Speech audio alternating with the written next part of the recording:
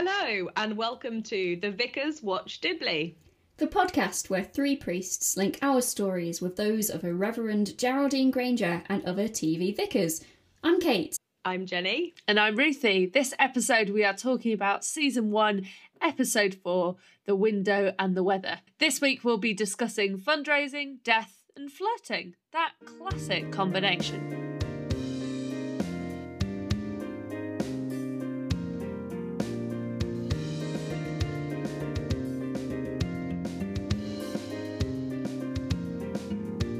Hello everyone and welcome to our fourth episode. This episode we're going to be talking about the fourth episode of A Vicar of Dibley, The Window and the Weather, which feels really apt for when we're recording it, which is just coming towards the end of a whole number of storms.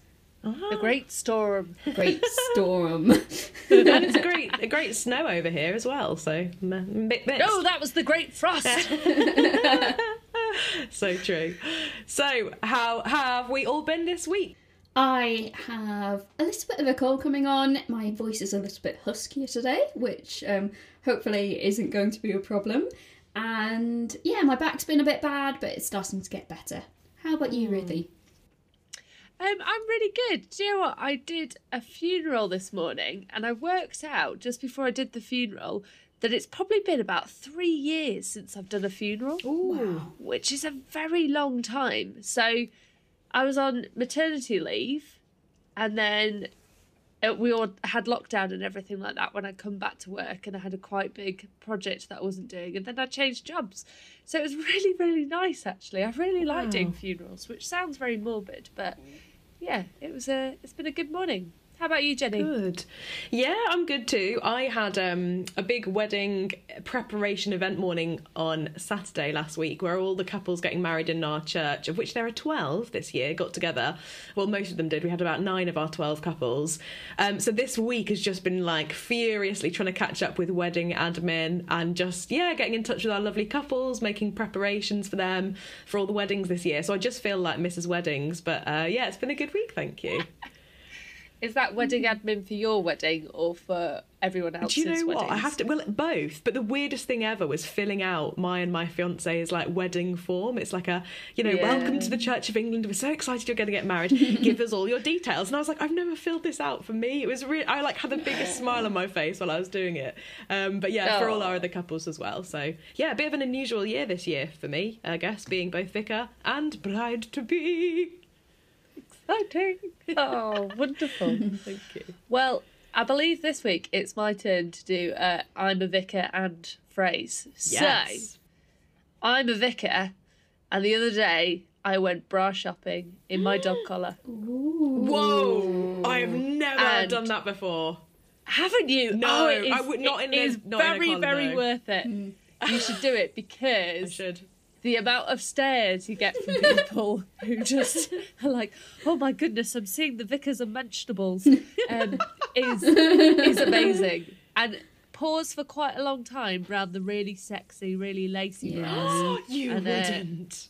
Oh, absolutely. Even if you're not there to buy it, even if you're there for a boring t-shirt bra, I can highly recommend it. Love that. As an amusing thing to go and do. Yeah. It does depend what shop you're going into, though. I mean, at Marks and Spencer, I think you're not going to get too big a reaction if you're wandering around buying a bra in Marks and Spencer. If a vicar goes into Ann Summers, I've not been to Ann Summers in my dog collar.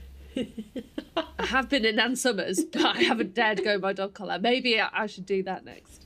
I have to say, my favourite bra retailer, I've never been in my dog collar. I feel like that's one step too far. And usually I shop on my day off anyway, lol.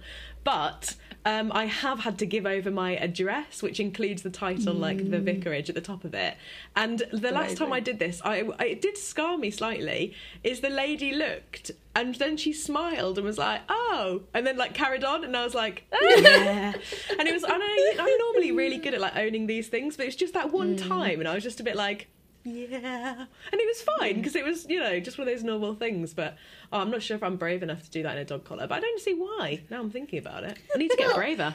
Except maybe what we don't want is people trying to imagine what we have on under the cassock. Yeah, I mean, that is true. True. But You do hear some stories, though. Great fun. I wonder if we should So- press on from this delicate Yes. area. Just make sure you have good support for your delicate areas. Amen.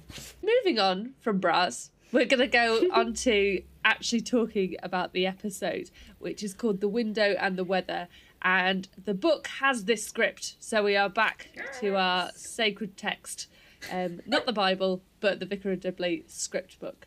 And we're going to head over to Dibley. It was a dark and stormy night. Indeed. A very stormy And- night. We kick off with the parish council meeting. In this meeting of the parish council, we have a very familiar conversation to all three of us, where we have a group of people comparing great storms and the mild storm and the great frost and the great wind and all of these different things that are discussed. And I think we've all heard conversations like this before. Yes. Oh, definitely.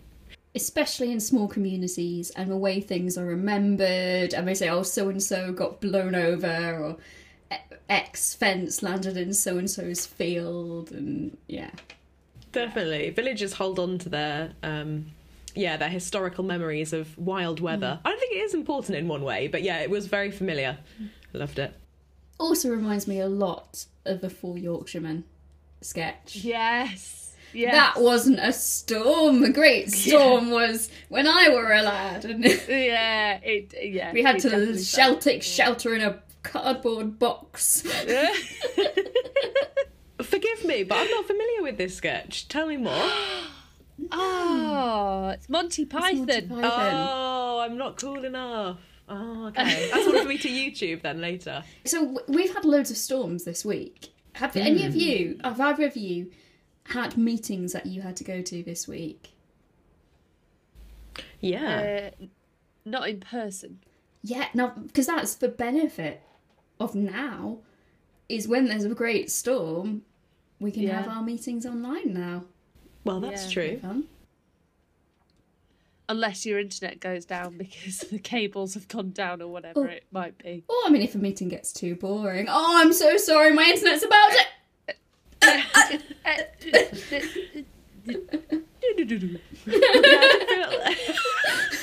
Vicar has left. I did feel a little bit bad actually, because it was stormy one night this week, and I had a meeting at my house. Like, at the vicarage tends to be the place that we meet. So I did feel bad because I opened the door and like there was a few of my parishioners like huddled up in massive coats with like rain pelting them at the back, like come on in, and then sending them out a couple of hours later. I did feel bad, but yeah, no, online meetings still all the rage, aren't they? So they're all meeting up together, and they've got apologies from the vicar and Hugo who can't attend. And on the agenda, they're talking about donating money to the earthquake appeal in South America, and they decide that a tenner's a starting point for how much money to give. They do increase it to £11. Oh, To be a bit more all of them. generous. And of course, they're also comparing the storms that they're having in Dibley and the earthquake, which is in South America. And it's an interesting contrast. And you see their concern for local concern, which is much more real for them, which I think we find is very common in fundraising, in giving to charity. And actually, I think we get a really good insight into David's character here, and how he isn't this great, evil, uncompassionate, immoral figure. Because he makes this comment about worrying over the thatched cottages which will catch fire in the storm, which actually shows quite an interest in looking after the people and the properties in the village. Yeah, I think that's true. David is very village-minded, isn't he? He's all about kind of reputation and how the village is seen. And so I think, should something disastrous happen in the village, David's far more likely to step in and do something about it. And so from the parish council meeting, we head over to the vicarage, and Geraldine's just wrapped up in a sleeping bag. So is this straight from the parish council meeting? Has she just given her apologies because she just doesn't fancy going and she's in a sleeping bag? Yeah. Or is this a different day? I'm guessing it's the same day. Like, she's doing exactly what I would do if I didn't feel like I could go out. Or just what I do every day, actually. Curl up on my sofa. Heated blanket. Though, you know, I used to, when I was a student, it used to be a sleeping bag. TV on, hot drink. Living the dream. You're now living the bougie lifestyle of having a heated blanket instead of a sleeping bag. It is good for my joints. I love that. But of course she doesn't get to be there and snuggle up for long, does she, before the doorbell goes? Yes, yeah. And she hops in her sleeping bag, and it's Alice at the door who's just coming to check that the vicar isn't frightened. So cute! Alice, bless her, is quite clearly terrified of the storm, and so Jerry invites her in. Oh, may have a cuddle on the sofa. And then we sing, and Alice's singing again is just so adorable that she says, I always remember the words. Yeah. And she doesn't, but she has a clue. She has a good go. Snowdrops on roses and noses on kittens. Da da da dee da da da da da mittens. Mittens. And yeah, bless her, she doesn't get anything in the right order, but never mind. And then power cuts, and suddenly Hugo is there, and what on earth, Hugo just creeping into the vicarage in the dark. Yeah, that's not ideal. Someone needs a word with Hugo. Yeah, I would be absolutely terrified if anyone was suddenly in my vicarage lounge, especially with a torch on their face as well. That's like the classic pose for telling ghost stories around a campfire. But to be honest, once he's there, even I feel a bit more safer in the storm of that episode. He always brings, I think, Hugo, such a lightness and such a joy to like whatever scene he's in. Although I have to say his little song makes me laugh my head off, because normally one of the characters will suddenly interrupt whatever the word is, or they will sabotage it. But this is the first time no sabotage takes place. Hugo sings his full song, and he includes even the word and the theme that is supposed to be, you know, a bit too cheeky, and it's hilarious. I think it works so well. I remember watching this for the first time when I was younger, and finding this incredibly naughty and cheeky, and like, oh goodness, they said a word that rhymes with stick. Well, I'm wondering, like, for our beloved listeners who might not have watched The Window and the Weather recently, do you think we should sing this song together? Is that too much? Yes, absolutely. But we probably ought to come with a different word for the end of the. Is that word one that we can't say? I don't know, actually. We said testicles and breasts in the last episode, and sexy quite a lot in episode 2. Should we give it a go? We were being anatomically correct, yeah. That is true. When it's cold and stormy and you're feeling a little sick, cuddle up nice and warmy and play with your little stick. So if you weren't quite sure what the song was, then there we go. Yeah. Did you, when you were listening to this, I honestly was expecting 2 alternative punchlines. Obviously, I've watched the episode before, but either I thought it was going to be revealed that Dick was the name of Richard the teddy bear. Oh, nice, yeah. Or, and that would be a subversion of, we normally expect the song to be interrupted before the word is said.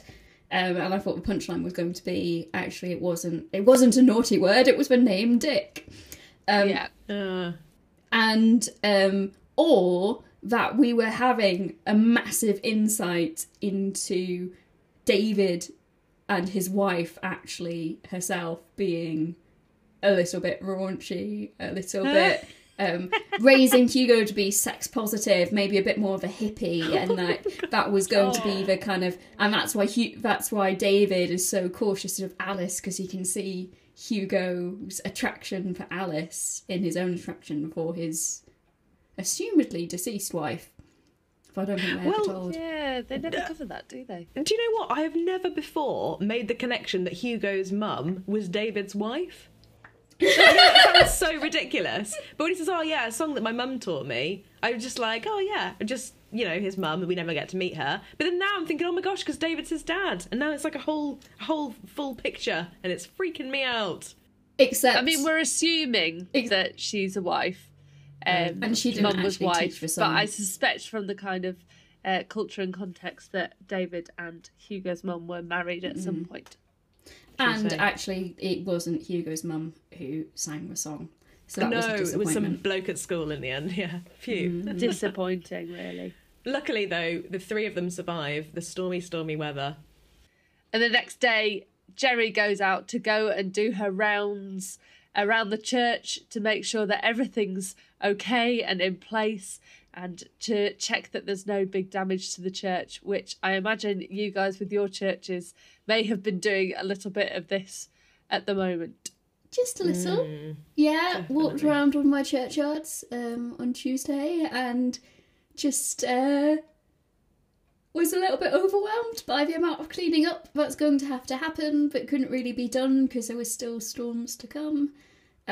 Someone came to see me today and just handed me a grave marker that had been blown across the churchyard. Now I've got to go and hunt for where that belongs. So that's going to be fun. But no damage to my churches as far as I know. Yeah. How about you, Jenny? Is your church all right? Yeah, we've been so lucky, actually, though we've had no damage. Unfortunately, we have got a bit of a leak situation internally, but that's been going on for a few months now, being investigated. It's always something. But what this scene is like, I so know that feeling now of like creeping around the church, sort of with that emoji face on, thinking, is everything all right? Is everything all right? Geraldine praises the Lord because everything looks amazing. And then there's like a horrible, like, heart-sinking moment where she obviously goes into the church and there's a tree right through the window. Lucky enough to have never experienced that, but that must be such a heart-sinking moment.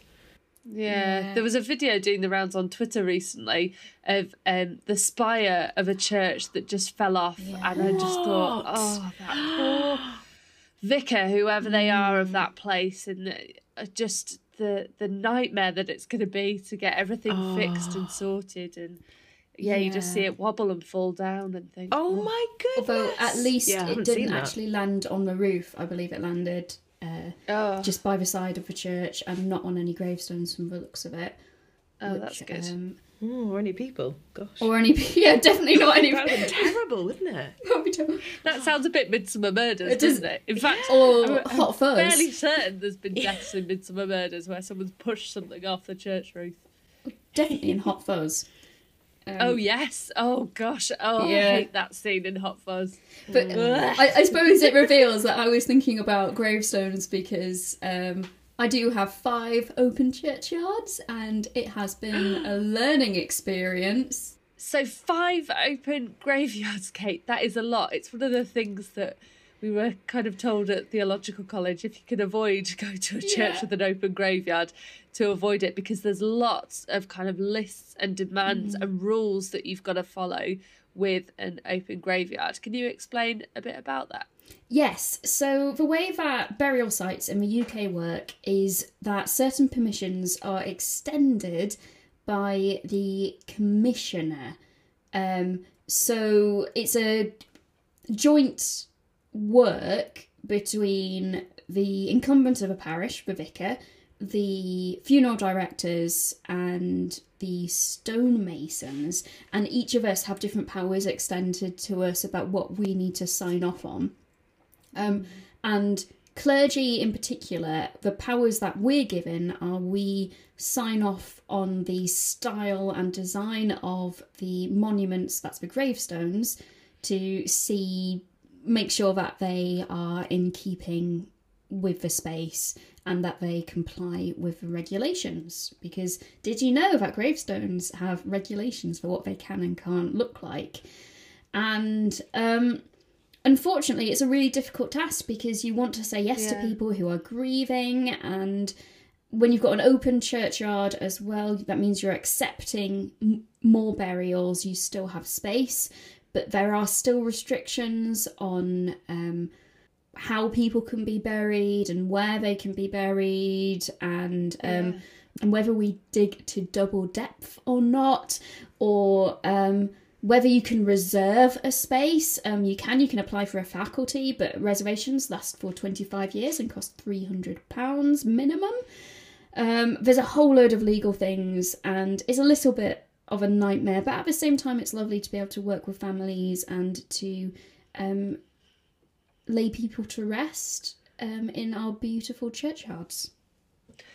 So to kind of summarise then, there are really specific rules about church graveyards that we have to follow, including design of graves and that kind of thing. And there's a whole load of legalities to do with that, but in a more in a different context. So a council-owned cemetery, the rules are different there. So that's why when you go into church graveyards, a lot of graves will look very similar because we have to stick to certain rules.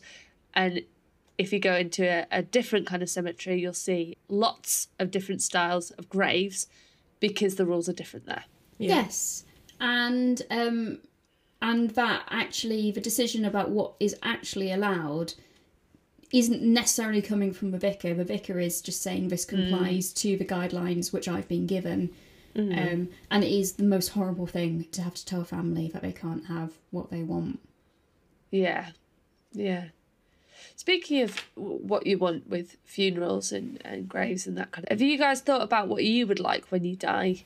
Do you want to be cremated? Do you want to be buried? Do you want to be Viking longshipped? It's because Jerry says she wants to be cremated and put in a pot, doesn't she? Yeah, on a mum's mantelpiece. Well, I think for me, I've always had... I think I prefer to be buried than cremated. I think that's one thing. But I do know that for my funeral service, although I know it will be potentially a sad time for people, because you do, of course, miss your loved ones when they die. You can't hug them and talk to them about new things. Although you can always talk to people in your hearts. In fact, I still do talk to my loved ones that have died. But I really want my funeral to be a celebration of life. And I want it to be like, yes, Jenny is finally with God. It's like she finally is face to face with the one who all her life she spent talking about and thinking about. Do you know what I mean? Like, I really wanted to reflect that. I don't know about a conga or something, but I don't know, maybe not that far, but definitely a time of like, yes. Following the coffin out in a conga. Maybe not that far. I don't know, maybe though. I need to write a plan. I haven't done that. Have either of you written a funeral plan? I haven't. I do know more of an idea of what I want. I want to be cremated rather than buried. I mean, I want my ashes to be interred in a churchyard, and probably with... One thing I've seen in one of my churchyards, someone, instead of like a full stone, just has like a place marker slate. And I quite like that, rather than... Because monuments are so expensive. Perhaps having an open churchyard, I know how expensive it all is. And I'd prefer just a little marker. Nothing big, nothing too grand. I don't want too much money spent on my burial because I'm not there. It doesn't matter for me. Maybe my loved ones if they want something a bit more. But... I'm gone by that point. I'm with Jesus. I don't care, really, for me. In terms of my funeral, I think I do want to have it fairly happy, celebratory, because I am with God. But at the same time, I think funerals are more for the mourners than they are for the deceased person. So if my family, whoever's mourning me, want to express their grief, want to lament, particularly if I were to die... young, or if I were to go in a quite violent or tragic way, I want to give them that opportunity. But maybe I might just leave some of my orders of service with some of the special prayers that I use and say, please, can you use these prayers, please? Because I like them. I like that. I think that is the helpful thing, isn't it? I mean, for families that are grieving, having notes and clear instructions from their loved ones about what they want is definitely helpful. I mean, you can't always guarantee that the family will have the same wishes, but at least if you follow the instructions of the loved one that's passed on, you're like, well, at least we know that that's exactly what they would have wanted, and it is a service that reflects them, which I think is so important.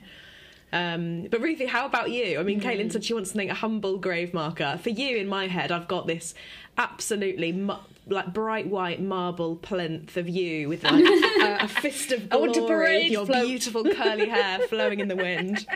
Please don't change my mind. It's really interesting, isn't it? Because I'm not that fussed for being in a churchyard necessarily. I think I'm very much of the mind of, I'm gone. I'm in a different place. Just scatter my ashes somewhere interesting. I always thought I would go for being cremated. But did you see about Archbishop Tutu when he died? Had an cremation. I don't know if that was the word, but it was basically like a cremation but with water that's more eco-friendly. Yeah. And so something like that is tempting if that becomes a bigger thing here. I think I just want to go in the most eco-friendly way possible. So whether that's me becoming a tree or something like that. Oh, yeah. You can get coffins made of cardboard, which I think is really, really cool. And I'd quite like something like that to go in the most eco-friendly way possible.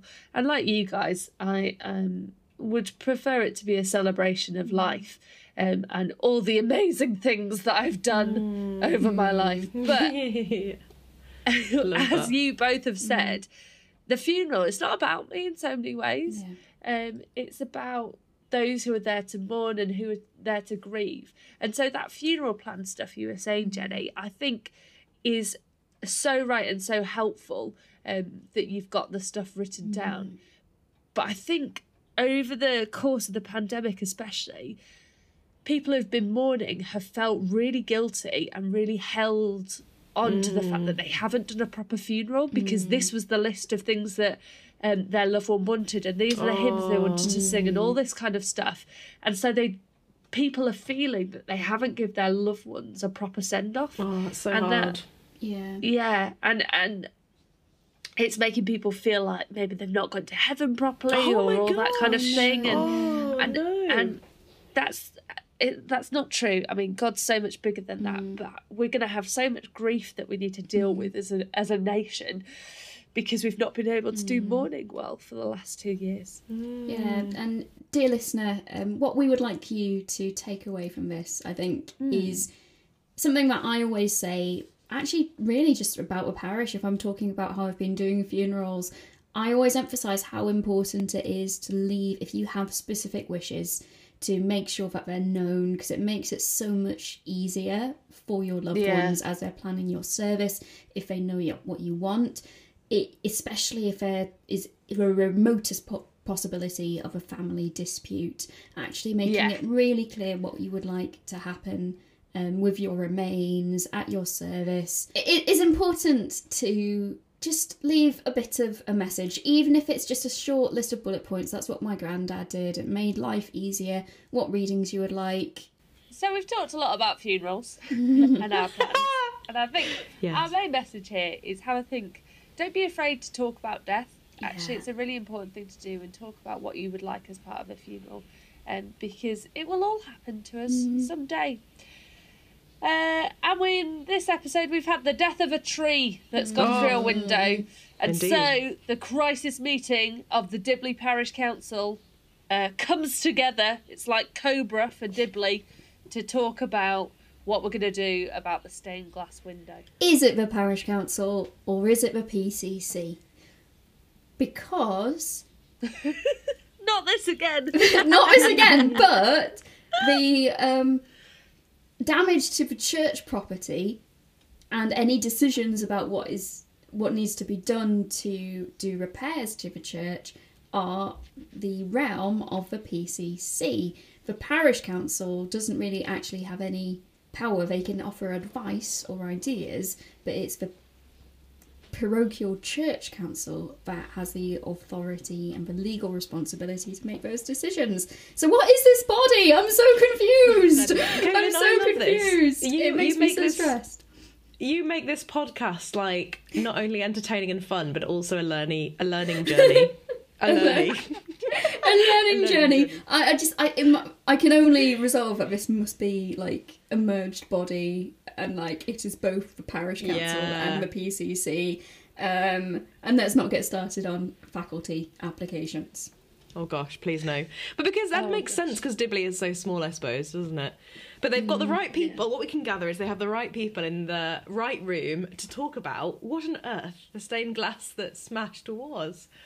So they're trying to work out what design they're going to have. And Jerry, I think lots of vicars will empathise with this particular bit, where Jerry's like, what about this different new design? And everyone's like, oh yeah, that's interesting. And then Mrs. Cropley's like, I like the old one. And everyone's like, yeah, we want the old one. Yeah. But they can't quite remember what the old design was. No, so we go on a bit of a journey, don't we? We start off with feeding the 5,000. But then, no, that can't be Jesus, it must be Moses. So it's Moses feeding the 5,000. But oh no, he's carrying something. So maybe it's Moses carrying the commandments for, well, it's St. Barnabas Church. So maybe it's Moses carrying the commandments for St. Barnabas. But then actually maybe Moses is a librarian. So it's St. Barnabas borrowing a book from the library in Wolverhampton. Or no, actually, I didn't think they were people. I think it was sheep. So maybe it was Jesus and the feeding of 5,000 sheep. But didn't we agree that Jesus was Moses? So it's Moses and the feeding of the 5,000 sheep. You've captured that so well. just brilliant. And as I was watching this, I was thinking, they should be able to know, even if they haven't got a photo and no one can remember, they should be able to know what the stained glass window was, which they do eventually find out. Mm-hmm. Yes, because actually, now, I'm going to preface this with, I think I'm coming across on this podcast as like a bit of a rules lawyer, in that I adhere like completely to the rules because I talk about them a lot. Actually, I'm interested in the rules and I know them so that I can decide whether or not I think they're right and whether or not I disagree with them. I prefer to know the rules so I know if I'm breaking them or not, so I can cover my back and not get in trouble. There's a thing which I learnt when we had the quinquennial inspection. That's a 5-year inspection with the Archdeacon of one of my churches. It's called the terrier, not the dog, but it's like an inventory of all the valuables in the church, of the architecture, of any relevant pieces of art, everything, registers, and one of the things that goes in the terrier is descriptions of your stained glass windows. Oh, so they should have had the documentation then to say exactly what it was. However, some people do misplace their terriers, and it could well be that Reverend Pottle might not have had his terrier up to date or easily accessible. Well, yeah. Oh dear. So they decided to look through the records, didn't they, to find out what the stained glass design was. And I really love stained glass. I think stained glass is really, really interesting. And I used to live in Paris, and there is a building there, a church building there called Sainte-Chapelle. And essentially the walls of it upstairs are all stained glass, and they tell the entire story of the Bible, and then some stories of how relics were found and things like that. And when you're there on a sunny day and the light just shines through, it sparkles everywhere, and it's beautiful.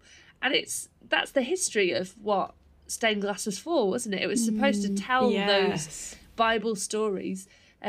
For a congregation who were mostly illiterate and so couldn't read the text, or it was in the wrong language for them, but actually, the priest could point to the windows, and people could see the windows and learn a bit of the story. And so there's loads of different hidden symbols in stained glass windows. I remember at your church, Jenny, we went and had a look, at one of your windows and we were trying to decipher who everyone was. Can you remember? Yeah, absolutely. I love that game. We play that game with like children or families or even like wedding couples, like anyone who comes into church. It's lovely to look around. Although I have to say, like, my favourite stained glass at my church at the moment in my village is year 3 of our local primary school have recently they do, I think it's like the life and teaching of Jesus as a module, and they've created tiny little panels of like coloured in almost like tracing paper about what they've learnt about Jesus or the Christian faith. And so we've got this kind of porch in our church that was built to commemorate the end of World War II, and it's glass panels all around the edge, and on one side we've put up all the year 3's little mini stained glass windows. It's so cute. I'll have to send you a picture. It's amazing. Yeah, do. Yeah, I'll try and put it on our public facing site so you can see it too, dear listener. But yeah, it's like my favourite stained glass at the moment for sure. Oh, that's beautiful. Yeah. Do you have a favourite stained glass window, Kate? I am spoiled for beautiful stained glass in my group of parishes. I can't not mention one of my churches has some historic medieval stained glass, which is quite well known, and it is beautiful. But then I also have another one of my churches has windows which has just loads of women in them, and I really love that. Yeah, we've got one of those. Lady Chapel window.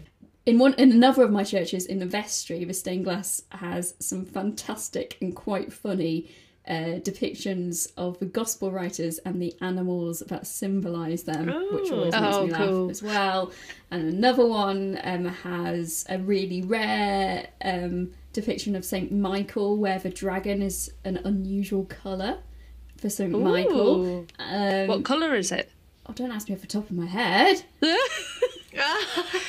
I was hoping you were going to say like it's leopard print. No, it's like Rainbow Dragon. It's like it's red, and St Michael's dragon isn't normally red, or it's black and red, or it's usually one colour, but it's like 2 colours. Anyway, very interesting for me. I love it. But there's loads of different types of stained glass. There's in the world, some of my other churches had some really beautiful modern contemporary stuff. But I actually think my favourite stained glass was in the chapel at Cranmer Hall where we all trained. And it was repieced together from broken stained glass from other windows. And I just really liked that imagery. Yeah. What about you, Ruthie? So I moved to South Yorkshire just over a year ago, and I went and visited Sheffield Cathedral, and they've got this really interesting, it's called the Lantern, and it's on the top of the roof, and there's this amazing panel glass there. So again, if you are there on a sunny day, the light just dances around on the floor, and I think that's really, really cool, just playing with light and colour. But I mean, it's got to be Sainte-Chapelle. It's got one of my favourite stories, which is in the Apocrypha, which is additional text to the Bible, where there's Judith who cuts off the head of a king, and it's gruesome and amazing, and you just like, go girl. Brilliant. Yeah. So they're trying to work out what the image was on this window, and Jim very helpfully pulls out a picture from his wallet that he thinks might help. And he passes it to David, and David's face at this point is just amazing. He raises his eyebrows. Turns out it's a picture of Jim's dog. But he thought that the dog was looking at the church and that you might see just a hint of a reflection in his eye of the stained glass. It's so good. Yeah. It's so sweet. So they try that, but then they come up with a better plan. And Frank goes through the old records in order to find out what the image is. And a week later, we're back with the parish council, and we discover that it's Noah's Ark. Yes, Noah's not Ark. Jesus delivering the Sermon of the Mount on a boat surrounded by sheep. And a librarian. Librarian. It's Noah's Ark, and they discover that in order to fix the window, it's going to cost them about £11,000, to which Owen says, bugger me, you can get someone killed for that. Stained glass is very expensive to Yes. put in, to design, to commission. and to maintain. All of those things.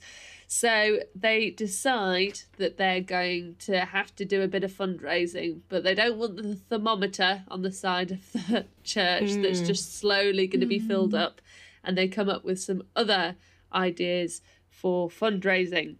Shout out to Jerry's fantastic quote, which I believe circles the internet in GIF form, where she says, "Can't is not in the Christian vocabulary. When Jesus wanted to walk across the lake, they didn't say, 'Jesus, you can't walk on water, you'll get your dress wet.' No, they didn't." To which Owen says, "You can't commit adultery, you can't kill people, you can't covet your neighbour's ass. Even if it is very alluring." Yes, thank you, Jim. Sorry. He's so good. Do you know what I have to say? Overall, zooming out, looking at this entire episode, I think this may be one of my favourite episodes across all of the series and all of the extras. Really? Yeah, for me, there is back-to-back banter here. And it's classic, like, rural village ministry. But I feel like all the characters really come to life. I just think there are so many, like, one-liners that, I love this episode. So, they're coming up with ideas for fundraising, and I think all of us recognise this as well, that it feels like quite a lot of church life is involved in raising money and discussions about money and things like that. And Jerry raises this point about what's the purpose of a church and what's it supposed to be there for. And I hope it's not just there to raise money for various different things, but that is something that they need to do for this particular moment for the window. Indeed. Yeah, I mean, fundraising is such a difficult topic because the reality of churches is they're historic buildings, and clergy are also expensive. As much as we'd love to be able to do it for free, we do need to be able to live. Unfortunately, most churches do struggle for finances, so fundraising is just part of the day-to-day life of churches. Definitely. I do feel sorry for this parish, though, because I guess not only are they, they've got enough money to have a vicar who works solely just at that church. They've also got to raise their parish share, whatever that might be. And now on top of that, they've also got to replace, like an urgent replace of this window as well. So I'm thinking, oh my goodness, if this was in my context, it'd be a huge extra financial burden. It's like an addition to all the usual kind of fundraising or giving that needs to happen naturally in a parish. But then there is something about how the church is the community asset, I think, particularly in villages, and how people really do love the building. Even if they don't come to church, people are really invested in keeping the building alive and open and accessible, because people want to have baptisms, weddings and funerals in their church because their family has through generations and they want that to continue. Definitely. Yeah. And so Jerry says this: "I want our church to be a church, not an enormous church-shaped begging bowl." And David says, "And I want Princess Anne to knock on the door and say, 'I've done that ugly Burke, Tim Lawrence. I'm all yours, big boy.'" And he gets so embarrassed. And it's so cute. I've said it already. I think David shines in this episode. You just see his soft side and his vulnerable side and his caring side. So David accidentally admits to having a crush on Princess Anne, and then we have a rather startling admission from Frank as well. Yes, well, it's a slightly, it's a bantery then moment from Owen about fancying, I guess, older women of a certain social group. And he talks about, obviously, Princess Anne, but then mentions Margaret Beckett. And then Frank says he's got a bit of a crush on Margaret Beckett, that he fancies her. Which, given in a later episode, Frank comes out as gay. It's an interesting choice of beard. Do you think the scriptwriters decided that they were going to have Frank as gay at that point? Or is this like a Luke Leia kissing thing? That they've gone, I'm not going to describe it as that. Or sexuality is more fluid, and it could be that in a very distant way, and I think particularly if you are on the asexual spectrum, you know that you can fancy someone without being sexually attracted to someone. So maybe Frank appreciates Margaret Beckett and would like to get to know her more and spend time with her in a non-sexual way. But he says he fancies her. Maybe he fancies both men and ladies. Maybe we're just reading too much into this. I think we are. Should we keep going? Yeah. So they've come up with a series of different ways that they can fundraise, and then we cut to the vicarage where Alice turns up to the door with her piggy bank and a different way to raise money. And a Marva brilliant idea. I love that. Marva brilliant. Is that what she said? I thought it was rather brilliant. I'm sure she said Marva brilliant. Well, she has a cracking idea, and she turns up with a piggy bank that her father told her one day she could open it and buy a castle. Oh. Yeah. Oh dear. Yeah, and then Hugo turns up as well with some ideas of his With own. another idea, yeah. Oh, yeah, the other idea, which is that they know Richard Branson and he could possibly sponsor it. But I love Hugo's reasoning, which is, well, Richard Branson has a beard, Jesus has a beard, and his company's called Virgin, and Jesus' mum was, you know. Oh, classic Hugo reasoning. Yes. So they count up the money from the piggy bank and it comes up to a farthing, doesn't it? Yes. But then Jerry says about, well, Hugo's had quite a good idea. Your dad's probably got lots of very rich friends. Let's give them a call. And The call does not go well. no. You explain the call, Jenny. Well, it's actually really cleverly done because Geraldine rings David and we get to hear his answer firsthand, which Alice and Hugo don't. They're all excitedly sitting on the sofa waiting to hear the outcome. And when Geraldine asks, David is quick to respond an absolute and final no. What an immature way to go about fundraising, ringing his richest friends. It's a clear no. But Geraldine, the answer she gives to Hugo and Alice is, oh, what a generous response, David. Thank you very much. Goodbye. And then she says to Hugo, actually, he says he's a little bit busy, so if you could give me the numbers, that'd be great. So I guess this brings us on then to the question is if you and your PCC were raising 11,000 or probably more like 16,000 pounds in today's money, maybe even more, for your church window, would you try and find the richest person in your congregation to ask if you could have all of their rich friends' numbers so you could ring round and ask them for money? A yay or a nay? I feel there's some moral corruptness in that.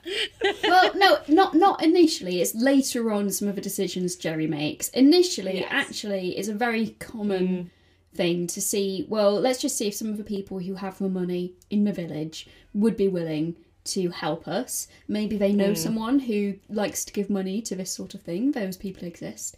And you do that alongside match funding and other fundraising events. You wouldn't go to them for the full £11,000 or whatever it would be today. You'd be quite likely to go and ask grant bodies today, wouldn't you? And that's true. Say, depending on the age of your church, there'll be people who want to give money to those specific things. I mean, I think it's quite different in my context here. The church I go to, there's not a lot of people with money around at all. And so it would definitely be a combined effort. I'm not sure we'd know many millionaires here, but I think we'd probably go for more sponsorship, which is something that the church is trying to work out at the moment because there are lots of holes and leaks and all that kind of wonderful thing. Whereas in contrast, for one of my churches, which is in one of the more prosperous villages, it was actually said at a fundraising meeting about the reordering the developments that we want to do to a building. It was actually said, do we know anyone who is rather well off and might be invited to donate? So it's different communities. So Geraldine starts making her calls, But they don't really go well as she tells them that she's calling on behalf of a church. Yeah. I can shove it up my where? Sorry. Shove it up my jacksie. Thank you. And then Jerry signs off with what I feel is a really classic Christian thing to say, and I have such memories of Jenny saying this. I think particularly after we watched Sister Act, and Jenny, you would say this with such joy and abandon. I think you really loved it. So what does Jerry say as a sign off? She says, bless you at the end in a very polite, dignified way. But I think the Sister Act bless you is more like, bless you. Yeah, and what does bless you mean in this context, Jenny? I think the word blessing and bless is replaced for quite an aggressive swear word, actually. Quite a rude word indeed. I was very tempted to use the bless you yesterday when I'd put a tweet out about something, and then someone had replied to it and said, "No, it's not referring to that, thou foolish woman." And, yeah. I was tempted to reply with that. Bless you. I actually think that saying bless you is actually a good way. Now, I really take blessing seriously. Like, it's a big part of what we do, isn't it?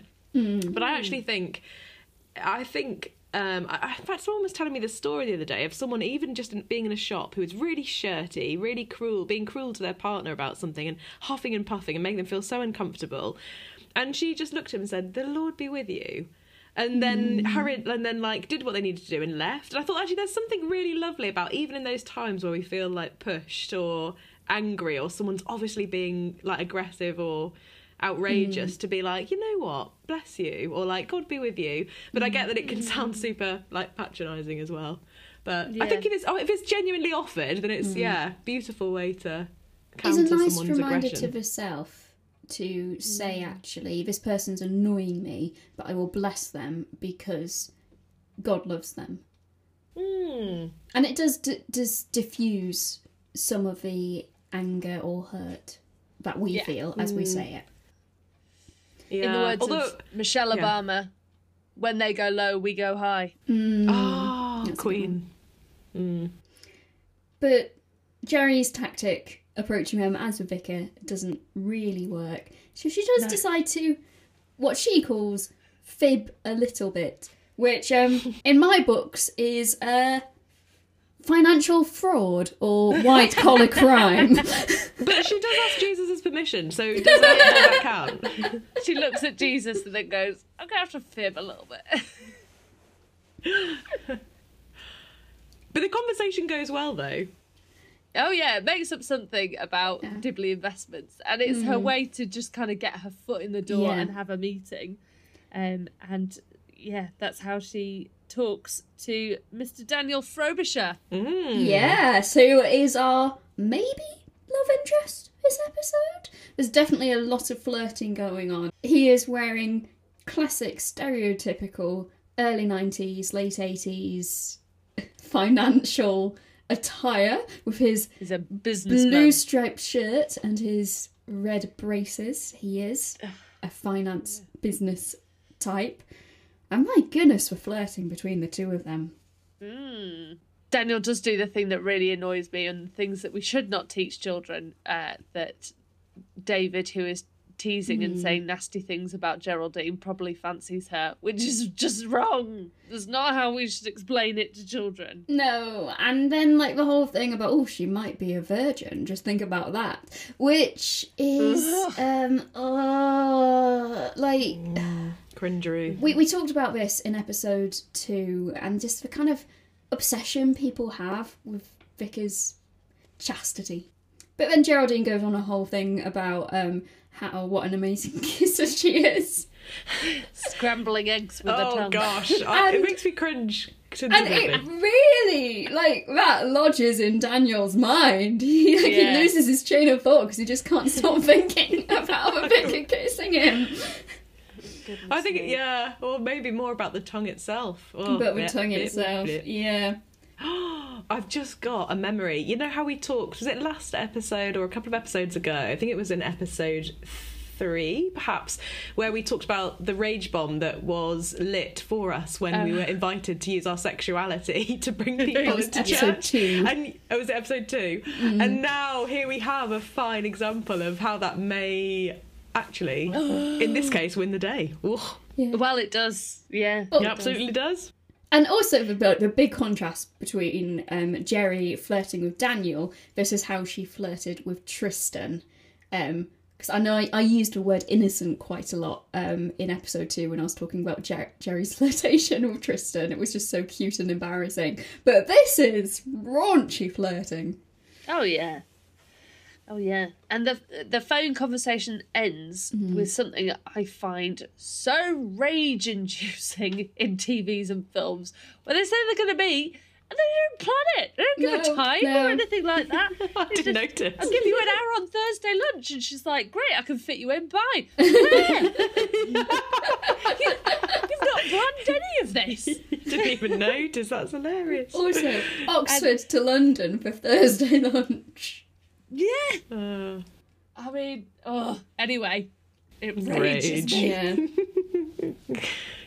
Jerry's got her approach to how she might raise some money, and we see Owen and Hugo going about their approach to raise some money, where they're selling lottery tickets to get hold of a lawnmower is the grand prize. And then when people aren't interested in lawnmowers, they just say, "Oh, I can give you a washing machine instead," and then they rip up the ticket of the bloke who wants the washing machine because they've not got one of those. So it's quite a different approach to fundraising. And then we go back to Jerry and her plan to get some money out of Daniel. Yeah, she turns up to his London office looking très cute. Very beautiful, complete bombshell. I was envious of her immaculate vicar fashion. Thought she looked wonderful, professional, gorgeous. I could sing her praises all day. Aww. Yeah. It was very cringe-worthy reveal for Daniel, though. Yes. Daniel, who's talking about getting a young lady over, and don't be disgusting on the phone. And yes, his appointment arrives, he turns around and, oh gosh, it's the vicar.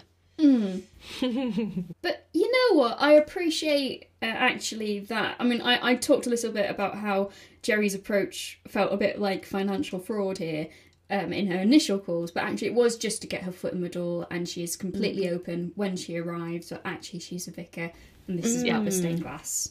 And she does temper also that he might actually say no. So she says blah, blah, blah about the lunch. She's like, if it's still on. So she knows that she's pulled a bit of a fast one, doesn't she? And she gives him room to say, actually, you know, I'm out at this stage. And she does continue the banter, actually. She continues that flirting and to kind of, I think, emphasise that nothing's really changed. She's the same person. She established a rapport and she's continuing that. But she starts fining him for every time he says God or Jesus or swears, which... She's got a swear jar. This is an anxiety people definitely have in coming into contact with vicars. A number of people who apologise to me for their language. And I'm maybe a little bit annoyed, as much as it's funny, a little bit annoyed at Jerry for perpetuating this. And dear listener, please do not think that I am going to fine you £1,000 every time you take the Lord's name in vain. But it would help with the roof fund. It would help with the roof fund. Do you find that if you're in places where people are just chatting to you normally and they might be swearing or just chatting about more lewd things or anything like that, then they find out you're a vicar, they suddenly apologise for everything that they've said and avoid swearing and say, sorry, vicar, after every time. And they always say, you know, doesn't matter. You know, I've heard worse. I've probably said worse. Yeah. I do think the dog collar is still quite intimidating for people in lots of ways. I've never thought of myself as a particularly intimidating person, but the black and the collar suddenly gives you a bit of an authority, doesn't it? And people know you as the God person, and therefore they shouldn't swear in front of you and all this sort of stuff. Yeah. Any thoughts, Ginny? I mean, I think, yes, I'm in two minds. Sometimes I meet people who don't know what the collar symbolises at all. And so I think there's this divide about people who go, oh my gosh, I have to unwrap my scarf, reveal the collar, and people are like, oh my gosh, it's a vicar. And like you say, do the whole, oh, I'm so sorry, or I know I shouldn't say this, but, and then like go proceed to say something, you know, mildly rude.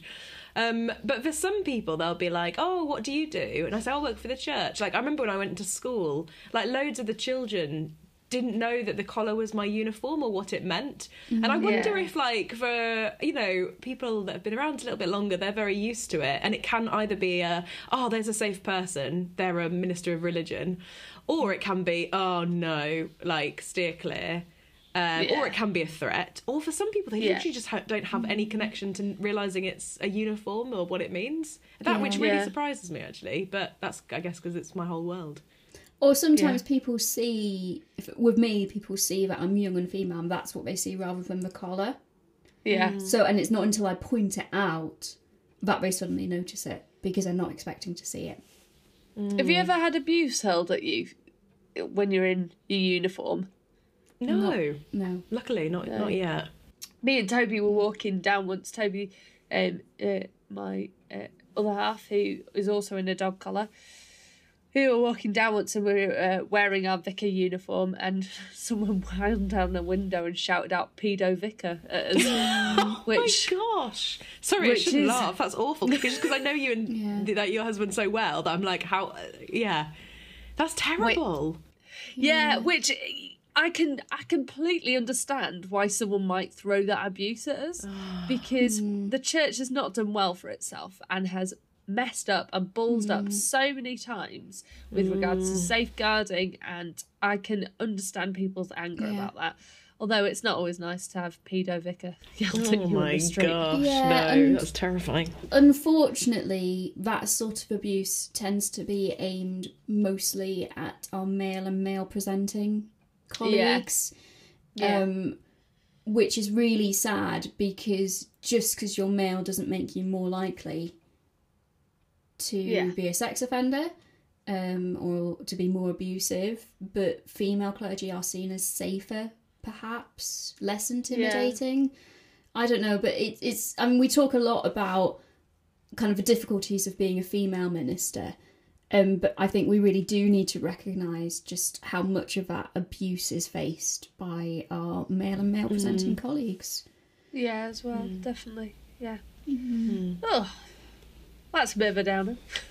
Yes. So we go to parish council. Wait, just before that, the meeting with Daniel just tails off with one comment which mystifies me, which is Jerry talking about taking Daniel to go and see the church. Yeah. Which is in Oxfordshire. And they're in London for a lunch hour. Maybe it's a long lunch. Or maybe she shows him on her iPad. Maybe we whisk forward a few years and she's got some sort of device and she connects Just some photos. With some printed photos. Yeah. 94, yeah. Oh, that might be it. Actually, it might be photos that she takes and shows as opposed to going to the physical building. Although I do really want to know now how long it would take to get to central London. Yeah, central London to Oxford. Yeah, we'll say from Oxford. Not very long. Not too long, I wouldn't have thought. Unless, well, did she drive? Did she get the train? Guys, I'm not sure that this is good content. No, but I want to know. My question, not yours. So we move on to the council meeting, and Jim is describing how he's had some difficult dealings with some customers recently and trying to get them off his land, and it turns out Jim's been arguing with sheep. It's such a good scene. It's brilliant. And then they discuss their financial successes so far. And Owen has raised £1,000 with the village lottery. And I was really impressed by that. Yeah. I thought they've done really, really well. £5 a pop for each ticket. That's 200 tickets sold. That's brilliant. Yeah. Mrs. Cropley, however, has struggled a bit with her recipe book. Well, no, she hasn't. No, Mrs. Cropley, I think I'd quite like to try radish jam. You know, I know it sounds initially quite bad, but radish, like pickled radish, is quite nice. And I don't know, sweet radish, I could see how it might not be as bad as it sounds. So Mrs. Cropley is doing her recipe book, and then Geraldine just quietly says, well, Oh yeah. I got £10,000. And everyone cheers. Yay. And hooray, because work on the window can start instantly. Although it probably wouldn't it? Because there's got to be faculties and all these other kind of boring church things that have to go on. But before they get onto all of that, Geraldine goes and visits the local school to discuss windows and what kind of design they might like. And my first question is why is Alice in charge of these children? Well, I noticed that the school meets in a village hall, firstly. So it's a small school, small class. I guess. I mean, Alice did say she was the art teacher for the school. Yeah, she helps the teacher. So I'm guessing that the teacher's just gone off for a cigarette break or something. Yeah. It was the What's it 90s. called? So they're discussing what animals they might like in this image of Noah's Ark. And all the children want dinosaurs. Well, initially. I wrote down the list of the animals that were suggested. Firstly, Velociraptor. Yeah. Every class has a George. And George sets the ball rolling because he's been watching Jurassic Park. So our next suggestion is Tyrannosaurus Rex. I mean, obviously. Jerry puts her foot down, says no more dinosaurs. Boo! So then we have a lovely precocious little girl says football hooligan, because her dad says that football hooligans are animals.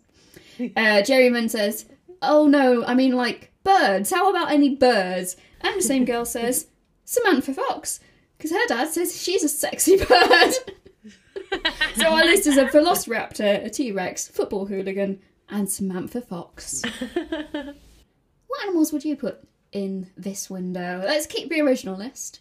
Let's just build on it. What animals would you add to this window? I wanted to see an elephant on that window. I mean, two. that's tradition, isn't it? Yeah, you've got to have an elephant on the ark. Yeah, I'm a traditional. I like the bit of tradition. Give me 2 elephants on the ark, s'il vous plaît. I think we should definitely have the nativity lobster. Oh, great shout! Yeah, yeah, that's a good one. I love squirrels. I'm a big fan of squirrels. Oh yeah, and so 2 some squirrels scampering up the ark, I think, would be red ones, obviously. Yes, would be marvellous to see. Gotta have some hamsters as well. Sorry. Hamsters. When you said scurrying, I was like, they need to be on board. Yeah, some guinea pigs. Yeah. Oh yeah. Just a small petting zoo. small animals. Yeah. That is my kind of ark. And I just love this whole conversation because children are amazing and I love spending time with them in ministry, and they come up with some of the most bonkers and the most wise things, you know, one sentence after another. And it is one of my favourite bits of ministry, is working with children and young people. Yeah. It's classic church, a classic church thing to ask children from a local school to design something. Jenny, you've already talked about the little stained glass panels that you've had made from your local school. And you go in and you say, let's design a Christmas card, or let's design the new window, or whatever. And it's just a lovely way to involve children in the building and giving them something where they can go and say, that's mine. Yeah. But despite children being amazing, they still say the awkward things, don't they? Of was it George again who says, my dad would like to give you one, miss? Yes. And Jerry asks, who is your dad? George. It's the pretend outrage and then the sudden very, very keen interest. I like that they call her Miss as well. Like, Bit of throwback, yeah. Going round the school, we have a church school in my patch, and going round and them learning what to call me and asking what I'd like to be called is, it's just really cute, you know? What do they call you? They'll call me Reverend Caitlin or Reverend Kate because that's, I think, the head quite likes that. My predecessor was called Reverend, and then her name as well. Although they did call me by my predecessor's name for a little bit. Oh no! Oh bless. What about you, Jenny? Do you have much interactions with schools? Yeah, so I get to go in. Our local primary school isn't Church of England, so they really well balance different faith people or perspectives kind of going in. But yeah, I get to go in and sometimes do talks on the church or community or weddings and baptisms, that kind of thing. And then the school will sometimes come to me at church as well and do like a harvest sort of show or, you know, things for Christmas. So we're trying to build up links because it's so important. But I think, when it's formal, it's like Rev Jenny or Reverend Jenny. But really, I'm quite keen that they call me Jenny. And I think it's good that they know, like, there is a title there. But I love that they know me by my familiar name, if that makes sense. But yeah. I think that's quite a good one because at most primary schools, they'll be referring to their teacher as Miss or Mrs. or Mr. or whatever it might be, and then a surname. So that formality isn't completely alien to children. Yeah. But I mean, I make a point of saying I'm really happy for people to call me Kate around the parish. It's who I am, and we had that actually earlier with Jerry clarifying for Daniel as well what to call her. Just call me Jerry. Yeah. People get so mixed up with that, don't they? They don't know what to, especially when you're a woman and they're used to saying father, referring to a male priest. It's like, oh, can I call you father? Oh, do I call you mother? Which call me mother has taken on some very different implications culturally, which I love absolutely. Or, I mean, some female clergy will be called father. They're happy to be called father. I once got addressed when I was training, someone called me mother to be, which I'd rather no one ever called me that. Unless it was true. Do you ever get called Lady Vicar or Lady Priest? Sometimes. Yeah, like not as kind of like formally introducing, but You're the Lady Vicar. I think you're a Lady Vicar. Yeah, definitely. It's a sort of the thing that maybe parishioners would use to talk about another female vicar. So to differentiate, I suppose, less like, oh, here's our Lady Vicar, although maybe occasionally, but it's more like, oh, you know, the Lady Vicar down the road, sort of thing. I know. I've definitely been asked, oh, you're the new Lady Vicar. My favourite is you're a lady clergyman. I absolutely love that one. I got Lady Priestess once. Lady Priestess. Felt like it was in a role-playing game. It was great. And then said, just call me Kate. I'm just a vicar.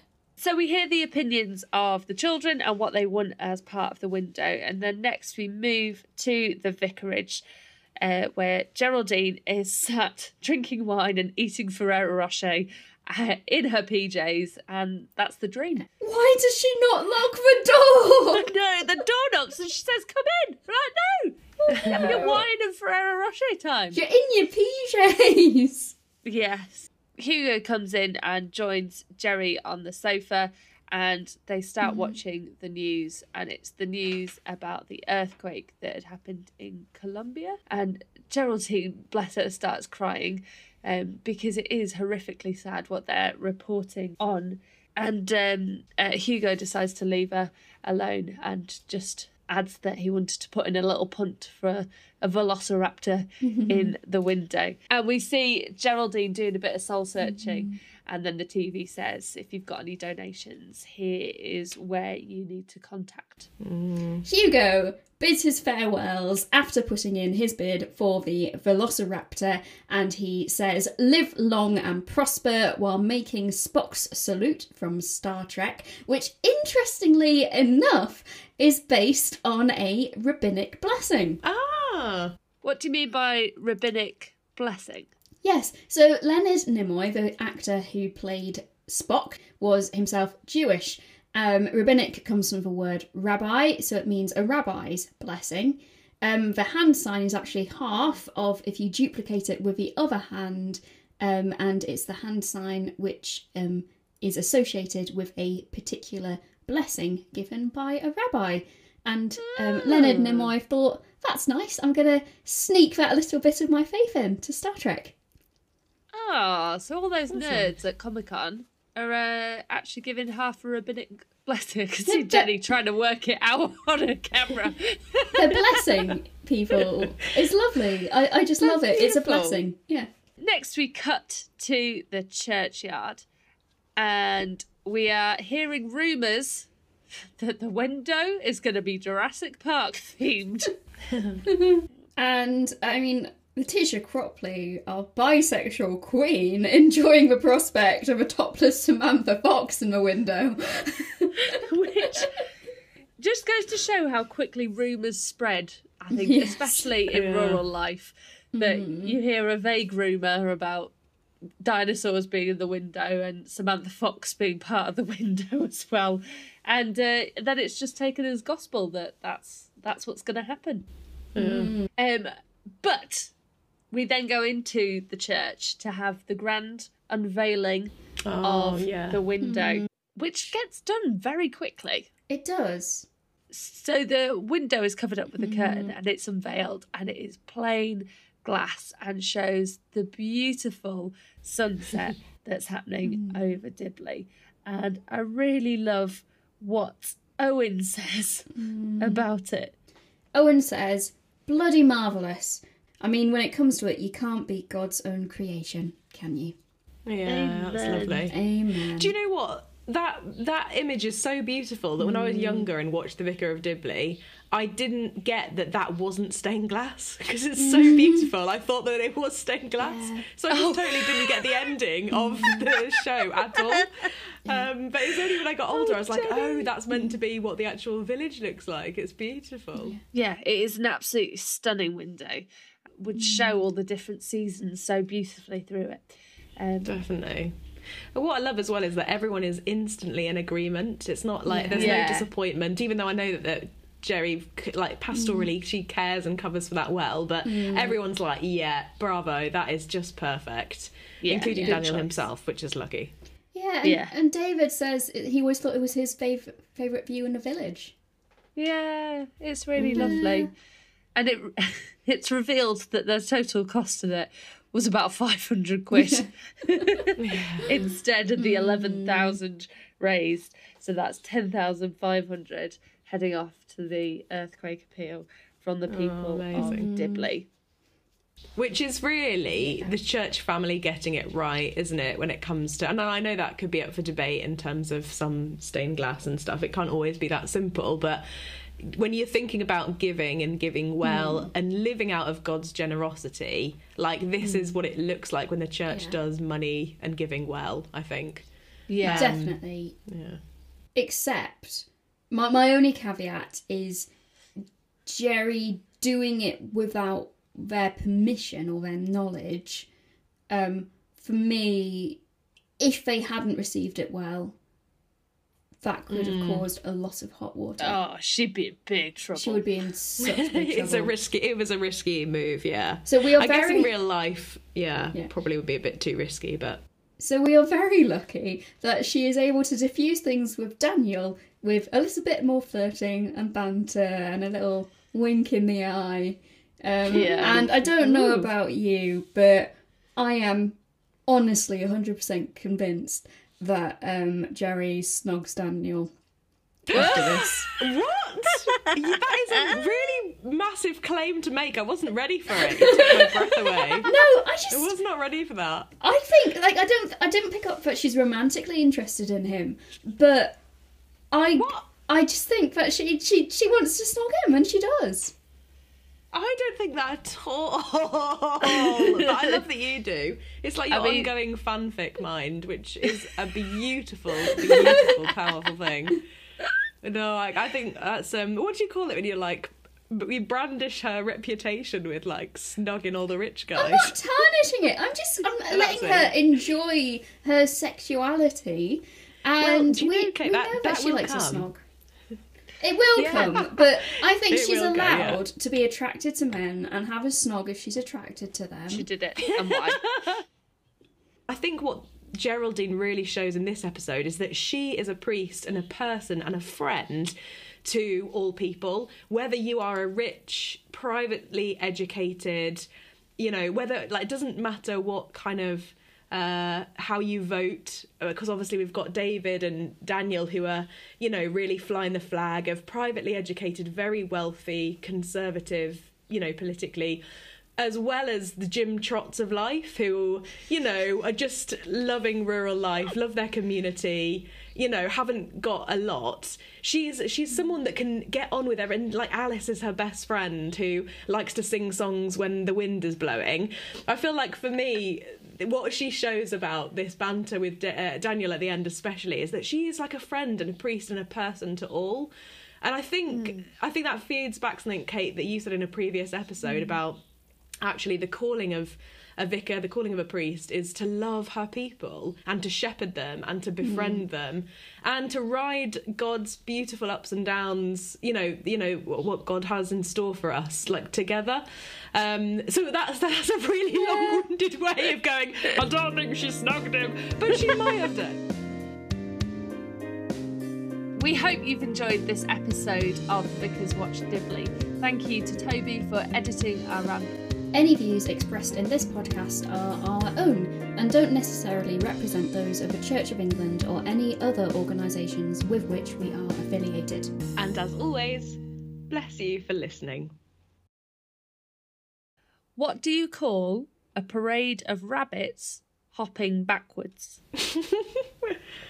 I don't know. What do you call a parade of rabbits hopping backwards? A receding hairline. Brilliant. Thank you. Why do they have to be hopping?